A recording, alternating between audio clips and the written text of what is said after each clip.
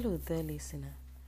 Thank you for stopping by, and welcome to Detox with Happy, where you get a daily dose to encourage change within by God's way of thinking.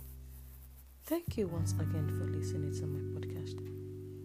You have what it takes to silence your opponents. The Pharisees, Jewish religious party, who are legalistic in nature, were looking for ways to trap Jesus in his words. They were looking for a way to trick Jesus in saying something against the law. Listen to their questions. Tell us therefore, what do you think? Is it permitted to pay taxes to Caesar or not? Jesus asked them in Matthew chapter 22 verse 20, whose picture is on this coin? Whose name is on it? They replied, Caesar's. In verse 21, Jesus answered them wisely. Then give to Caesar the things that are Caesar's, and to God the things that are God's. Jesus silenced them. Another sect came, the Sadducees. They came with a question of marriage after death.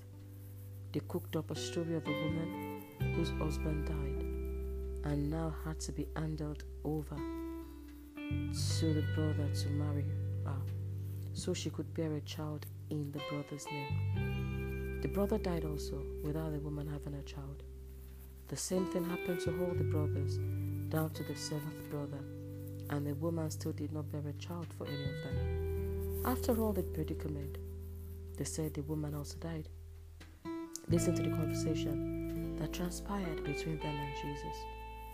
Jesus said, you teach that one day, they said actually, you teach that one day dead people will become alive again.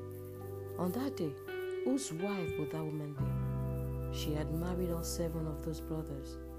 Jesus said to the Sadducees, you are wrong. This is because you do not know the Bible, and you do not know how powerful God is. One day, God will raise people up after they have died.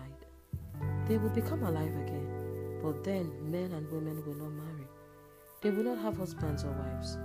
Instead, they will be like the angels in heaven. It is true that one day dead people will become alive again. You have read in the Bible about what God said to you. I am the God of Abraham. I am the God of Isaac. And I am the God of Jacob. God is not the God of people who are dead. He is the God of people who are alive. The Sadducees were left dazed, amazed, surprised at the answer. The Pharisees still gathered together to work out plans on how to trap Jesus. They asked Jesus to tell them what the greatest commandment is among the 10 commandments of the law. Jesus answered them, love. Love the Lord thy God with all thy heart, and with all thy soul, and with all thy mind. This is the first and greatest commandment. Thou shalt love thy neighbor as thyself. On these 2 commandments hang all the law and the prophets. Jesus silenced his enemies again.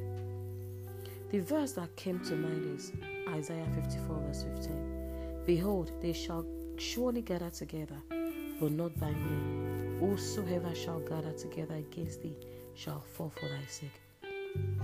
How did Jesus win the battle of entrapment over his enemies? It was in the spirit. It was discerning. The Bible says he perceived that behind the question is the wicked ploy. Stay in the spirit, bask in God's presence, study his word, and on a daily basis, his spirit will guide you and lead you in every circumstances. Even when the enemy comes, God will be with you to fight your battle. He will always give you the right word, the right answer, and prompt you, and also give you prompt and dumbfounded response to your opponent's wicked plans. Thank you once again for listening to my podcast. God bless you, and bye for now.